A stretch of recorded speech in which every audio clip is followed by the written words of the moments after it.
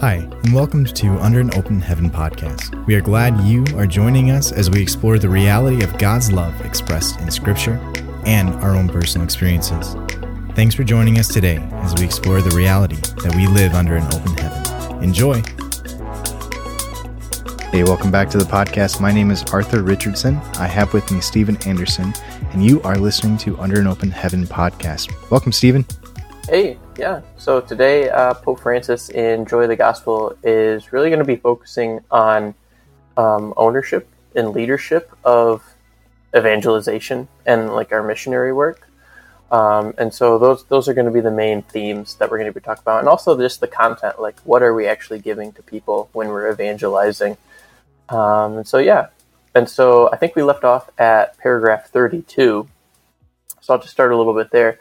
Pope Francis here, I'll read a little bit of it. He says, "Since I'm called to put into practice what I ask of others, I too think about the conversion of the papacy."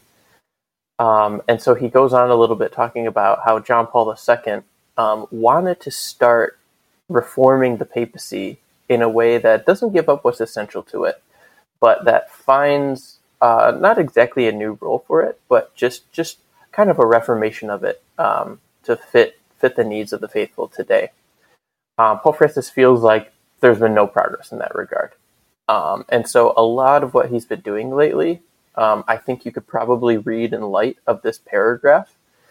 And so later on, he talks about how the Second Vatican Council says that ancient patriarchal churches, episcopal conferences, et cetera, play a role too in deciding things. But he's like, but that hasn't happened yet. He says, yet this desire has not been fully realized, since the juridical status of episcopal conferences would have seen them as subjects of specific attributions, including genuine doctrinal authority, has not been sufficiently elaborated. He says instead that we have excessive centralization. And he says, instead of proving helpful, it complicates the church's life. And I think you've seen this a lot over the last 500 years in the church. It just becomes more and more centralized. And it makes sense, especially with things like technology. It gets a lot easier for it to be centralized, right? Mm-hmm. But if you compare the church to let's look at the Orthodox Church, right? It's like, that's a very decentralized church. You know, like there's no pope. There's no like one leader. There's a first among equals, but like how many church councils has the Catholic Church had in the last, 500 years? I actually don't know the answer to that, but isn't it something at least like 8? Yeah, there's quite a few. There's quite a few. Whereas how many councils have the Orthodox had? The answer is none. Because they just can't seem, or at least maybe they don't feel the need to, but they can't seem to get together and meet and agree on things. And it's because they're so decentralized. And so if we want to look at a weakness of decentralization, it's that like change can't really happen. And that doesn't mean you're changing the absolute moral values and traditions of the church, but it just means that you can't really respond in a missionary way. And look, I'm not trying to make this like a harp on Orthodox. I love our Orthodox brothers and sisters. But if we're going to look at the missionary life of Orthodoxy versus Catholicism, it's a very different attitude. Whereas in Catholicism, I think the centralization has helped a little bit in that. Although I guess the opposite's true too, because with Protestantism, they're decentralized and they do very well with missionary work. So maybe it doesn't have anything to do with it. Maybe I'll just drop that point there. But yeah. But where I really think this comes in is in terms of almost a form of clericalism. Yeah, just in terms of the way centralization relates to clericalism. And maybe this goes back to my point about Protestantism. It's like, what do you need to do missionary work as a Catholic? It's like a priest, right? Look at how Catholicism spread. Every country in the world except Korea, which is a really interesting exception to this. Catholicism has only spread I don't mean only, but it's primarily spread through people in religious orders and priests, right? And so it's like priests and religious is how it's always spread. Who's not, this primary spread of it? It's like the people. But it's like, how did Christianity spread originally? It was the people. How does it spread a lot in Protestantism? It's the people. They don't go and get ordained and go spread it. It's like they just go spread it because there's not this separation between oh, you're the religious person who's going to go do the work. It's not centralized. It's decentralized. We're all the missionaries who are going to go do the work. I bring up South Korea, or Korea in general, because they're the interesting exception. There was a guy who went over to China, learned Catholicism in China, came over. He never got ordained or anything, and then spread a form of Catholicism which practiced itself without any priests for a long time. And then they finally got priests to come in and bishops, and they ordained some. And just really interesting stuff if you want to look into it. But yeah, maybe you want to talk a little bit about some of the clericalism and how it's affected our missionary attitude. Yeah, for sure. I heard kind of recently, and actually this is kind of interesting. I heard this from a Protestant source. So what's ironic is that even within the Protestant church, which is decentralized, there is this term coined of narcissistic pressure within the leadership. So there is a pressure within the people that are joining, like the becoming pastors, if you will, of the Protestant church, who are, essentially like the people will go to them for their financial, marital, spiritual, scriptural, just in general, any help with discernment, right? They're the authority. That's what they put on them. And what's interesting is we do the same thing with our priests, that the people who lead both the Protestant and the Catholic churches, many of them are not actually trained in business, in counseling, in, how to especially within the Catholic world, most of our priests, not all, but a high percentage of them within the Roman Catholic faith, and it's by weird exceptions, usually of conversion, that our priests are married. Almost all of our priests are not married, and in the Roman Rite anyway. So we're going to... I actually want to say something about that. Yeah. I was reading, not that this is a great source or anything, but I was going through a Reddit thread the other week, and they were talking about what dissuaded you, men who were discerning religious life or priesthood. I think it was specifically about priesthood. What dissuaded you? What made you not decide it? Mm-hmm. And maybe the topic was something else, but maybe it was just why are people not becoming priests? And then the comments were, it's funny, people always say, and this is my point, people always say, oh, getting married or not is not a solution. Even the Pope said this, ironically, and we're talking about Joy of the Gospel here, so not to disagree with the Pope, but maybe I will here. But he's like, celibacy and marriage is not a solve for the priesthood. And I guess I agree with his overall point. It's not like it's just going to be a little solve. But this Reddit thread with these people who were commenting, 70% of the men in there were like, marriage, the fact that I couldn't get married. Mm-hmm. and it's just okay, how can we say as a church that, we put blindfolds on and be like, oh, it has nothing to do with marriage, it's actually about materialism. It's no, we have really good men who want to be priests. We have really good people who are discerning. Mm-hmm. And they're like, no, I also wanted to be married. And if I had to pick one, that's the one I picked.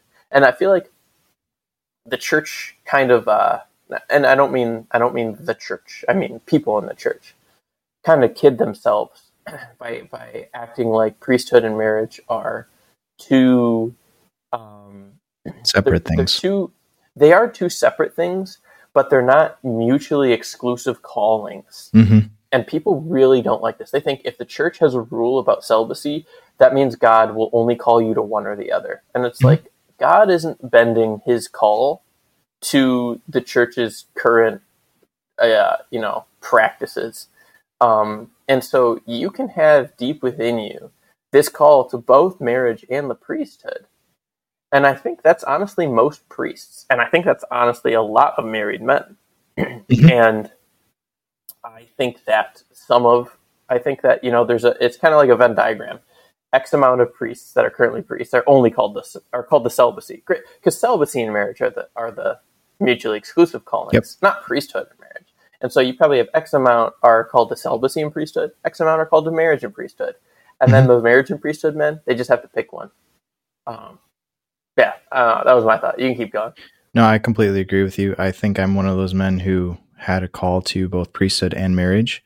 And I looked at how priesthood seminary is set up right now. And I said, I don't want to be alone in this society. I do not want the pressures that are going to be put on me by the people. And this is kind of like where I'm getting back to. You know, we hear like, oh yeah, these leaders are narcissistic. They're horrible, blah, blah, blah. But we as a people expect that of our priests, for the Protestant world, of their pastors. And they were saying, like, Protestants were saying this about Protestant culture. I'm not a Catholic commenting on Protestant culture. I'm just repeating what I've heard. So the point that I'm trying to make is, from a Catholic's perspective, I completely agree with what they're saying within the Catholic world. There is this expectation that our leaders need to satisfy all of our needs. And I think that has led to a decrease in how we spread the gospel, right? Because I think we raise up leaders to hide behind so that we don't have the responsibility to, one, dive into our own souls. We're just guided. We don't have the responsibility to go out and learn new languages and meet new people and stretch ourselves and become God's instruments. We're safe. We're here. We can just work on our cultures. I think that's a danger that we face. And honestly, just kind of going back to your point about priesthood and marriage not necessarily being exclusive, in the whole grand scheme of the church, I think it was like, this is kind of a fairly recent thing that was established. It culturally was a thing for a few hundred years before it became officially a thing. I think in like the 1200s or something like that. So, I mean, a long time ago. Yes, like 800, 900 years ago. But in the grand scheme of things, the church has been around for over 2,000 years. You know, like this, being a priest and being married, that wasn't mutually exclusive. I think that's such a cultural rule for us. You know, I think that, like, it's important to know that there are people in communion with the Catholic faith who are priests, who are married, and that's a normal practice for them. And they're pretty much all in the Eastern rites. But I don't know. I think there's a level of narcissism that's expected in our current culture for people to rise up as charismatic leaders. And it is deeply troubling to me. I think we who expect it need to own up and take ownership of our spiritual life, of our mission to spread the gospel, of our mission to love our enemy, and not just be led free willy along the path without giving any concern about our most important requirement to discern our lives, like on a day-to-day basis. Like, if we cannot discern, then we're not going to be able to spread the gospel, right? Because if we're dealing with somebody who is different, we need to discern how to make them feel safe so that they might receive the gospel. And if we're not doing that, I think that's highly problematic. So, yeah. Thank you. Why don't we switch to this next section, which is kind of a bigger section on, it's part 3. It's from the heart of the gospel. Like 8 paragraphs here. We can just go through paragraph by paragraph, give some of our thoughts.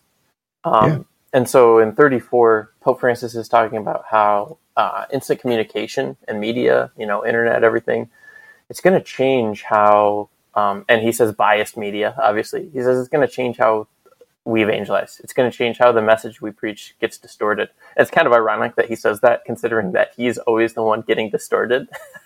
Yes, so, I know. And I think this was one of his first. Was this the first encyclical he wrote? Yes, I think so. It was one or two. Yeah, it was either one or two. I don't remember. But it's just funny how it's almost like he prophesied his own life as a pope here, just constantly being distorted and taken out of context and everything by bias. It's like, the liberal media takes it and goes, oh, Pope Francis says that it's okay to do this. And then he's like, I didn't say that. And then the super traditionalist media is like, oh, Pope Francis said it's okay to do that. And he's like, I still did not say that. It's actually funny that both sides seem to run with the same thing, and it's like he's like, actually, I had a really nuanced point about how we have to look past this and blah blah blah blah blah blah, blah and approach it different. Nobody wants the nuance though. No, but in terms of the message of our faith, we it's just like, look at media. Like, when was the last time you saw a priest in a movie portrayed in a really respectful way? Right? Yeah. Or, when was the last time that you saw, a belief of Christianity that was portrayed online in a respectful and nuanced way, Whereas it's always mockery. And so it's like, in terms of our evangelization, we already have a caricature of Christianity that's set up. We have this little straw man. And the second you meet somebody, and everybody who talks about missionary work and evangelization says this, the second you meet somebody and they find out you're Christian, like, they already have this idea of who you are set in their head and what you believe and your opinions and how you live. And so that's actually like the first obstacle you have to overcome. So that's my thoughts about 34. What you got anything? Yeah, I think it kind of bleeds into what we were saying earlier. There's a huge need for discernment, right? Kind of boiling it all back to that. There's a huge need for discernment because life is nuanced. Morality is nuanced. Yes, there are things that are black and white, but there's a lot of nuance in between. And I think there's a danger that we run into with expecting everything to be black and white, expecting the news to be unbiased and black and white, truth and untruth. And it's not, So being able to discern, encounter somebody who has all of these biases against Christianity, or biases against Catholicism in general, having like this idea that all priests abuse children, all priests do X, Y, and Z, or all pastors do X, Y, and Z, or all Protestants do this, or all conservative Catholics do that, or all liberal Catholics do this, or all, what I mean? Like, it's just getting past those biases with Jesus, I think, takes discernment and a huge reliance upon the Holy Spirit. I believe, and I have theological standing to believe this, the Holy Spirit is the one who connects us all. And the reason why I say that is because within the Trinity, you have the Father who begets the Son, and the Son who pours out his love to the Father. And it is said that it is the Holy Spirit who is the living love between the Father and the Son. So the Holy Spirit is essentially this connection. When you look at Scripture, whenever the Holy Spirit falls upon people, they are more connected to God, and they are able to connect to their fellow brothers and sisters who are different. So if you look at the first coming of the Holy Spirit upon the apostles, they immediately went out and started preaching the gospel. And there were pilgrims from all over the world who heard the gospel in their native tongue. The Holy Spirit branched the divide of language, bridged that divide of language. I think if we are starting to rely upon the Holy Spirit, that is the key. That is the missionary key that will bridge the gaps of the differences that we have. Like, honestly, I almost wonder if a language barrier is more easy to deal with than a political barrier in the Americas right now, But they're people. Yeah, for sure. They're people, right? Right. Like this is crazy. Like you talk to somebody and it's like you can very quickly tell which political side they are on, because they'll immediately say something like the liberals or the conservatives. You know, it's like, whoa. And then the thing that they'll say right after is like they're ruining the world and this is what they're doing, and you know, and actually, they have this belief. In the last, there's been a like, I don't know about studies, but basically your marriage is more likely to succeed if you're a different religion than if you're a different faith. Or sorry, if you're a different faith or religion than if you're a different politics. Yeah. And it just goes to show how politics has become the new religion. It's like people don't care about the religion anymore. People don't care about what ethnicity you are or what place. And not that those are bad things. I think actually in many ways those are good things, but it just shows how negative the political aspect has become. Yeah, and I mean, like, I'm gonna even throw it out this way. It's more of like what news group you listen to, right? And that there's also a lot of cultural stuff there too, you know. But I don't know. We're so quick to villainize the other side. Now, granted, we're all human. We all make mistakes. We all do stupid stuff. And there are bad movements, you know, like I'm not going to deny that.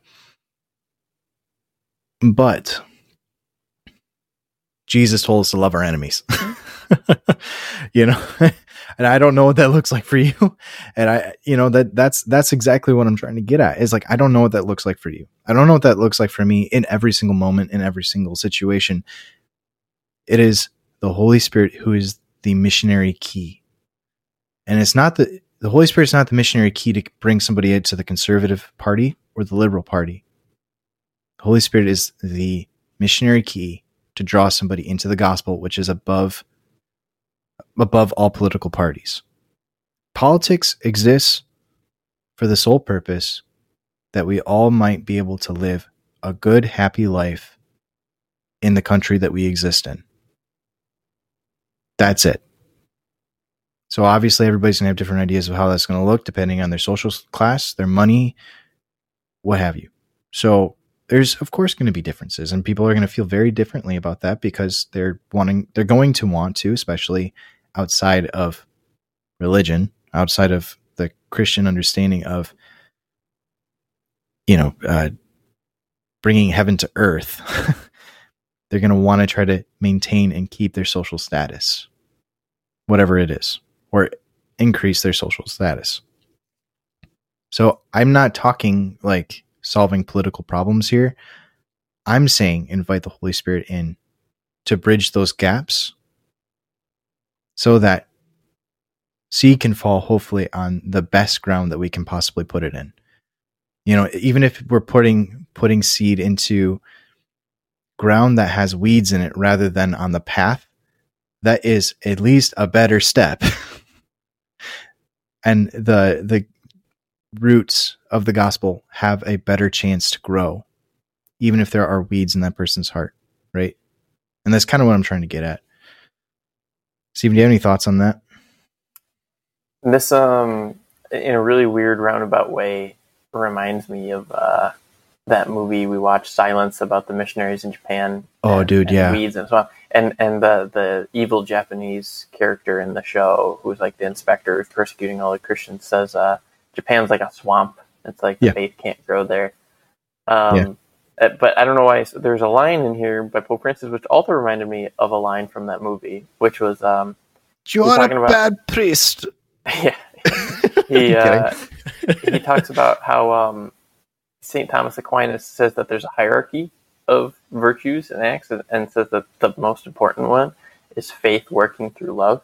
And there's just a line in that movie where he says something like, there's like one of the Japanese Christians who's like struggling. The priest tells him, just have faith. And he's like, I have love. I know I have love. I struggle with faith, but I know I have love. Can that be the same as faith?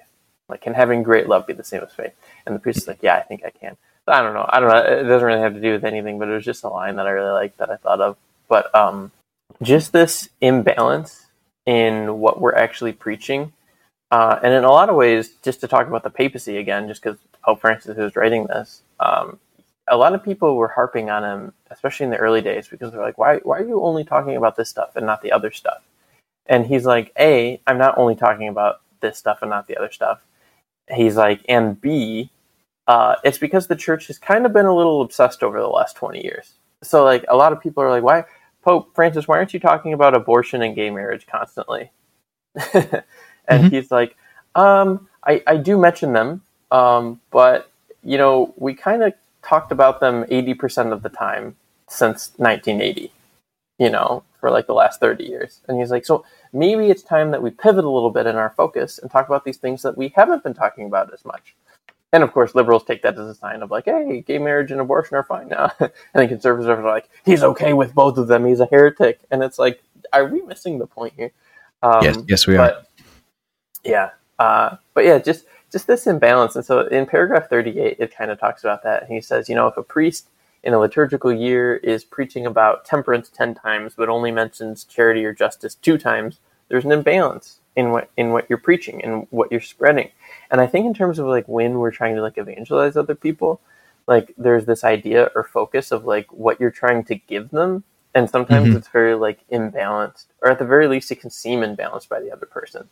Right. And it's what's the goal here? And obviously he's going to constantly remind us that the goal is to have them get an encounter with Jesus Christ. But, you know, he's quoting Thomas Aquinas and saying, well, like the main thing you should be spreading is love. Right. It's like, and that's through actions. It's faith working through love. And so it's like, how are you embodying Jesus, and how are you helping that person have an encounter with Jesus? And, you know, a lot of the times we're like, oh, we have to fix this other person, or we have to make sure they turn away from X or Y sin, or we got to do this. You know, that's like the first gate before they can be evangelized. And kind of like we were talking about yesterday, it's like sometimes they have to be evangelized first before they can even go through those gates. And so I was talking to a priest where I used to work, and you know, there were students who were in particular, you know, states of sin or lifestyles, and you know, most priests would be like, yeah, you know, don't bother coming to, you know, put those things aside before you come to adoration nights. You know, you're going to scandalize people or something, right? And they'll try to have a talk with them, and they'll try to get them to put those things aside first. Whereas, you know, this priest was like, actually, let's just try to get them to encounter Jesus as much as possible. And then, and not say that what you're doing is okay, but we're not going to harp on you constantly. You know, like if you're like, oh yeah, come to adoration night, and then we're going to talk, and then we're going to talk about why what you're doing is wrong constantly. It's like, well, you're going to make the person feel like you're just trying to like fix them. And it's like, you're not here to fix the person. You're here to get them to encounter God. God can fix the person. And you're there to be the truth that's going to let them know, like, hey, moving forward, if you want to grow closer to God, you might want to give this up, or you might want to start doing this.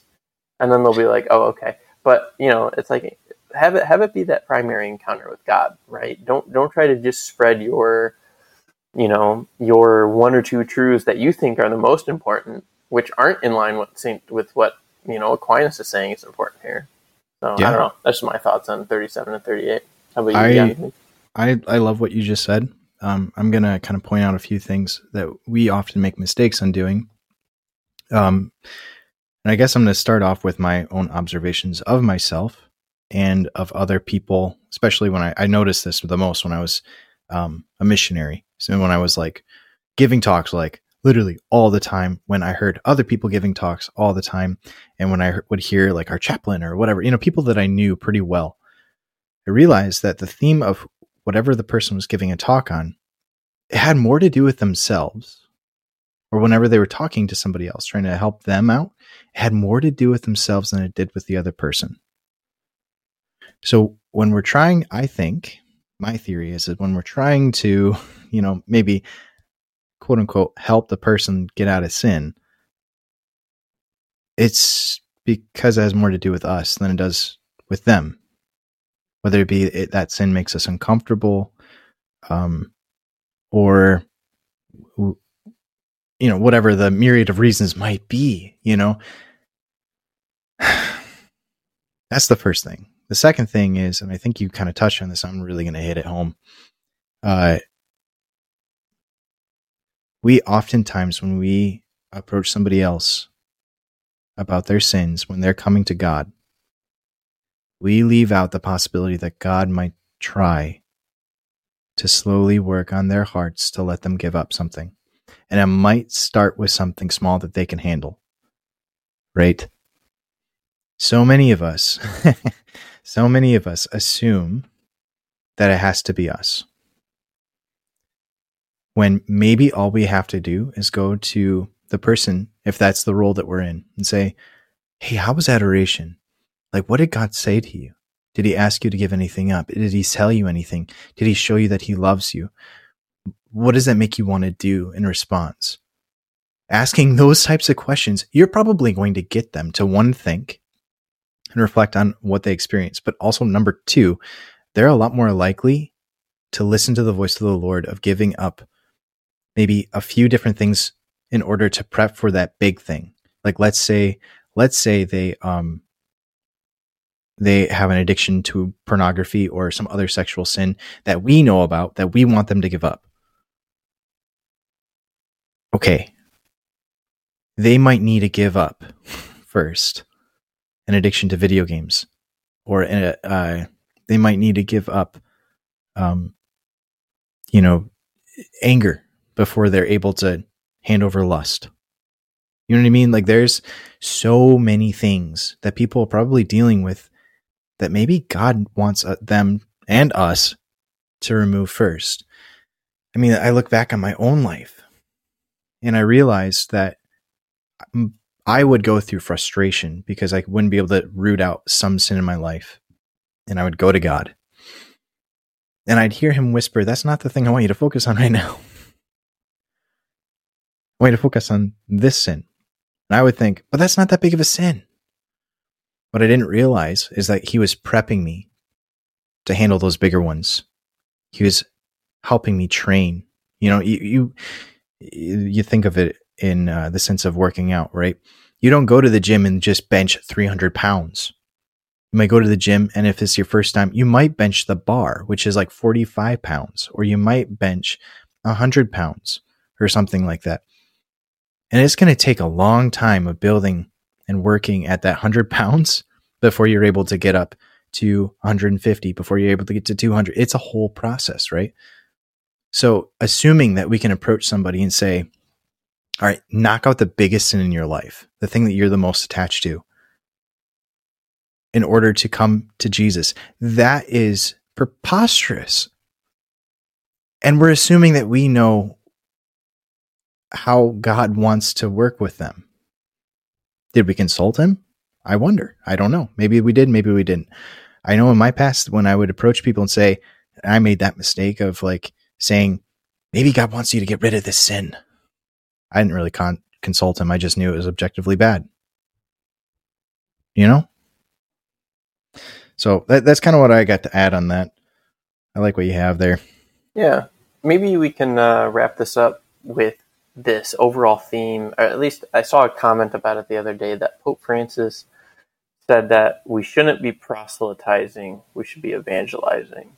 And there was a whole debate about what that meant, and people were attacking him, saying, like, what do you mean we shouldn't be proselytizing? And, he's saying the whole point is that, we shouldn't be making numbers. We shouldn't be getting people to, like, start wearing the flag of Christianity, becoming Team Christian, and I think a lot of people who really idolize the past in the church, especially like the Middle Ages and stuff, or maybe like the Renaissance era, they kind of look at that as like this golden age. But I think, if anything, it was more like we just had more people wearing Team Christianity, right? We had more people wearing Team Catholicism, but like, were they actually living it? Did society actually look radically Christian? And, they didn't have the issues that we have today and that are unique to today. But it's like, was it, in some ways it was better, in some ways it was worse. And I don't think it was necessarily that golden era. And so, just like when we're evangelizing, are we trying to get them to become Team Christian? And I think in a lot of ways we are. And we're just like, why don't you give those things up, start doing these things, and then be Team Christian, and then I'm good to go, and I'm satisfied with my work here. And and first of all, that doesn't work, and it's empty. And second of all, like, that's not what God wants. Again, going back to that encounter, it's evangelization means getting somebody to have an encounter with God. Proselytization means getting somebody to become your team. Yep. Right. And so if we're focused on how do we get them as the team, then we're going to end up with all the weird things. But if we're that are just empty. But if we're focused on actually trying to evangelize and have them have an encounter with God, well, then there's going to be some radical transformation at some point somewhere with that, right? So, yeah, I think that's the overall theme that he's going for here. I know you said you did this in the past with podcasts, but do we want to maybe have like a challenge for ourselves and for other people this week? And what came to mind for me was to maybe think of, it doesn't have to be a person per se, but like one like encounter. Like, let's have this theme of encounter, because Pope Francis was all about this theme of encounter early in his papacy, right? It's like, why don't you think of one encounter? It could be at work, encounters you have at work. It could be encounters you have at your own home. It could be encounters you have with friends somewhere. Think of an encounter and think about how you could embody Aquinas's top hierarchy, faith working through love, right? It doesn't necessarily mean you have to preach it, the gospel. It also doesn't mean you need to stay silent about it. If there's an opportunity, obviously bring it up. But it's just like, think of one encounter that you have where you could embody love, faith being, faith working through love. Just think about what your conscience is calling you to do. I don't know about you, but like, I've had a lot of times where I'm sitting in a situation and I'm just like, I feel like this is the part where I should say something. Or I feel like this is the part where I should step forward and do something. And then you don't, but it's like, how could you go over the top? How could you be that extra faith working through love and maybe move somebody, and maybe be that opportunity that somebody could encounter God for that day. So I don't know. I'm going to have to think about that all week, but maybe next week we can let podcast know, not to grandstand, but just, I don't know, maybe an example if we come up with one. Yeah, I love it. I'm going to color that a little bit further. So we can maybe flex that and work out that discernment a bit. But once you've discerned or figured out that there is a situation that God might be calling you to something, ask him, what is it? Don't just try to come up with it on your own and just do the good work or just like power through it, but ask the Holy Spirit, say, come Holy Spirit. It could be quietly. What is it that you want me to do or say in this moment? And how do you want me to do or say this? Please give me the power and the ambition to do it.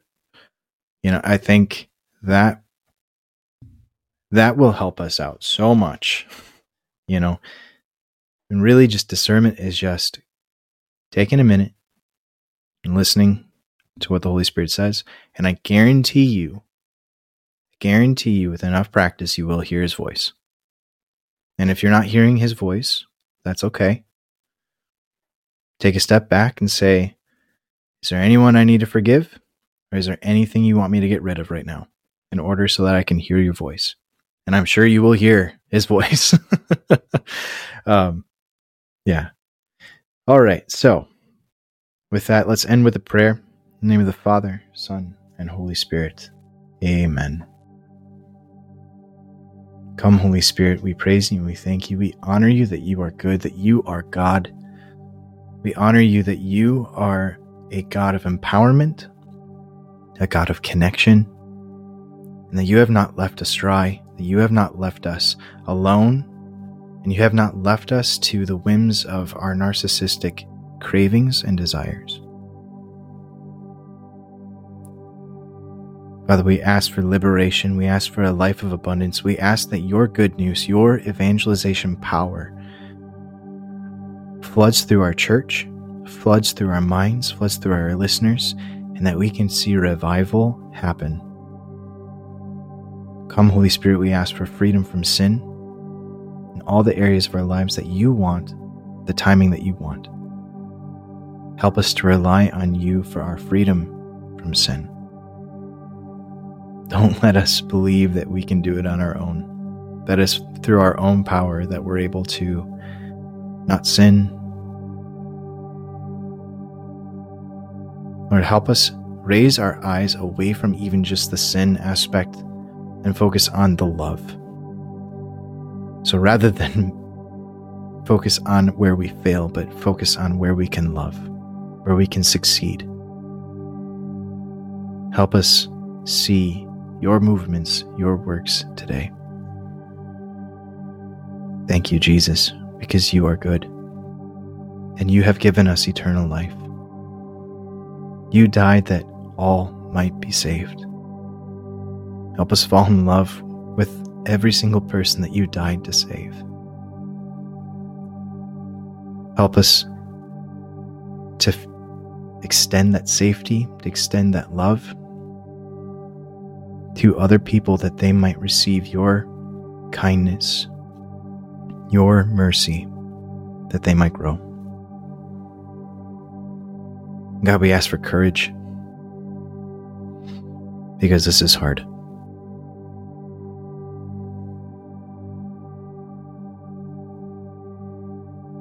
We give you our little lives. We offer them as an offering, holy, living sacrifice.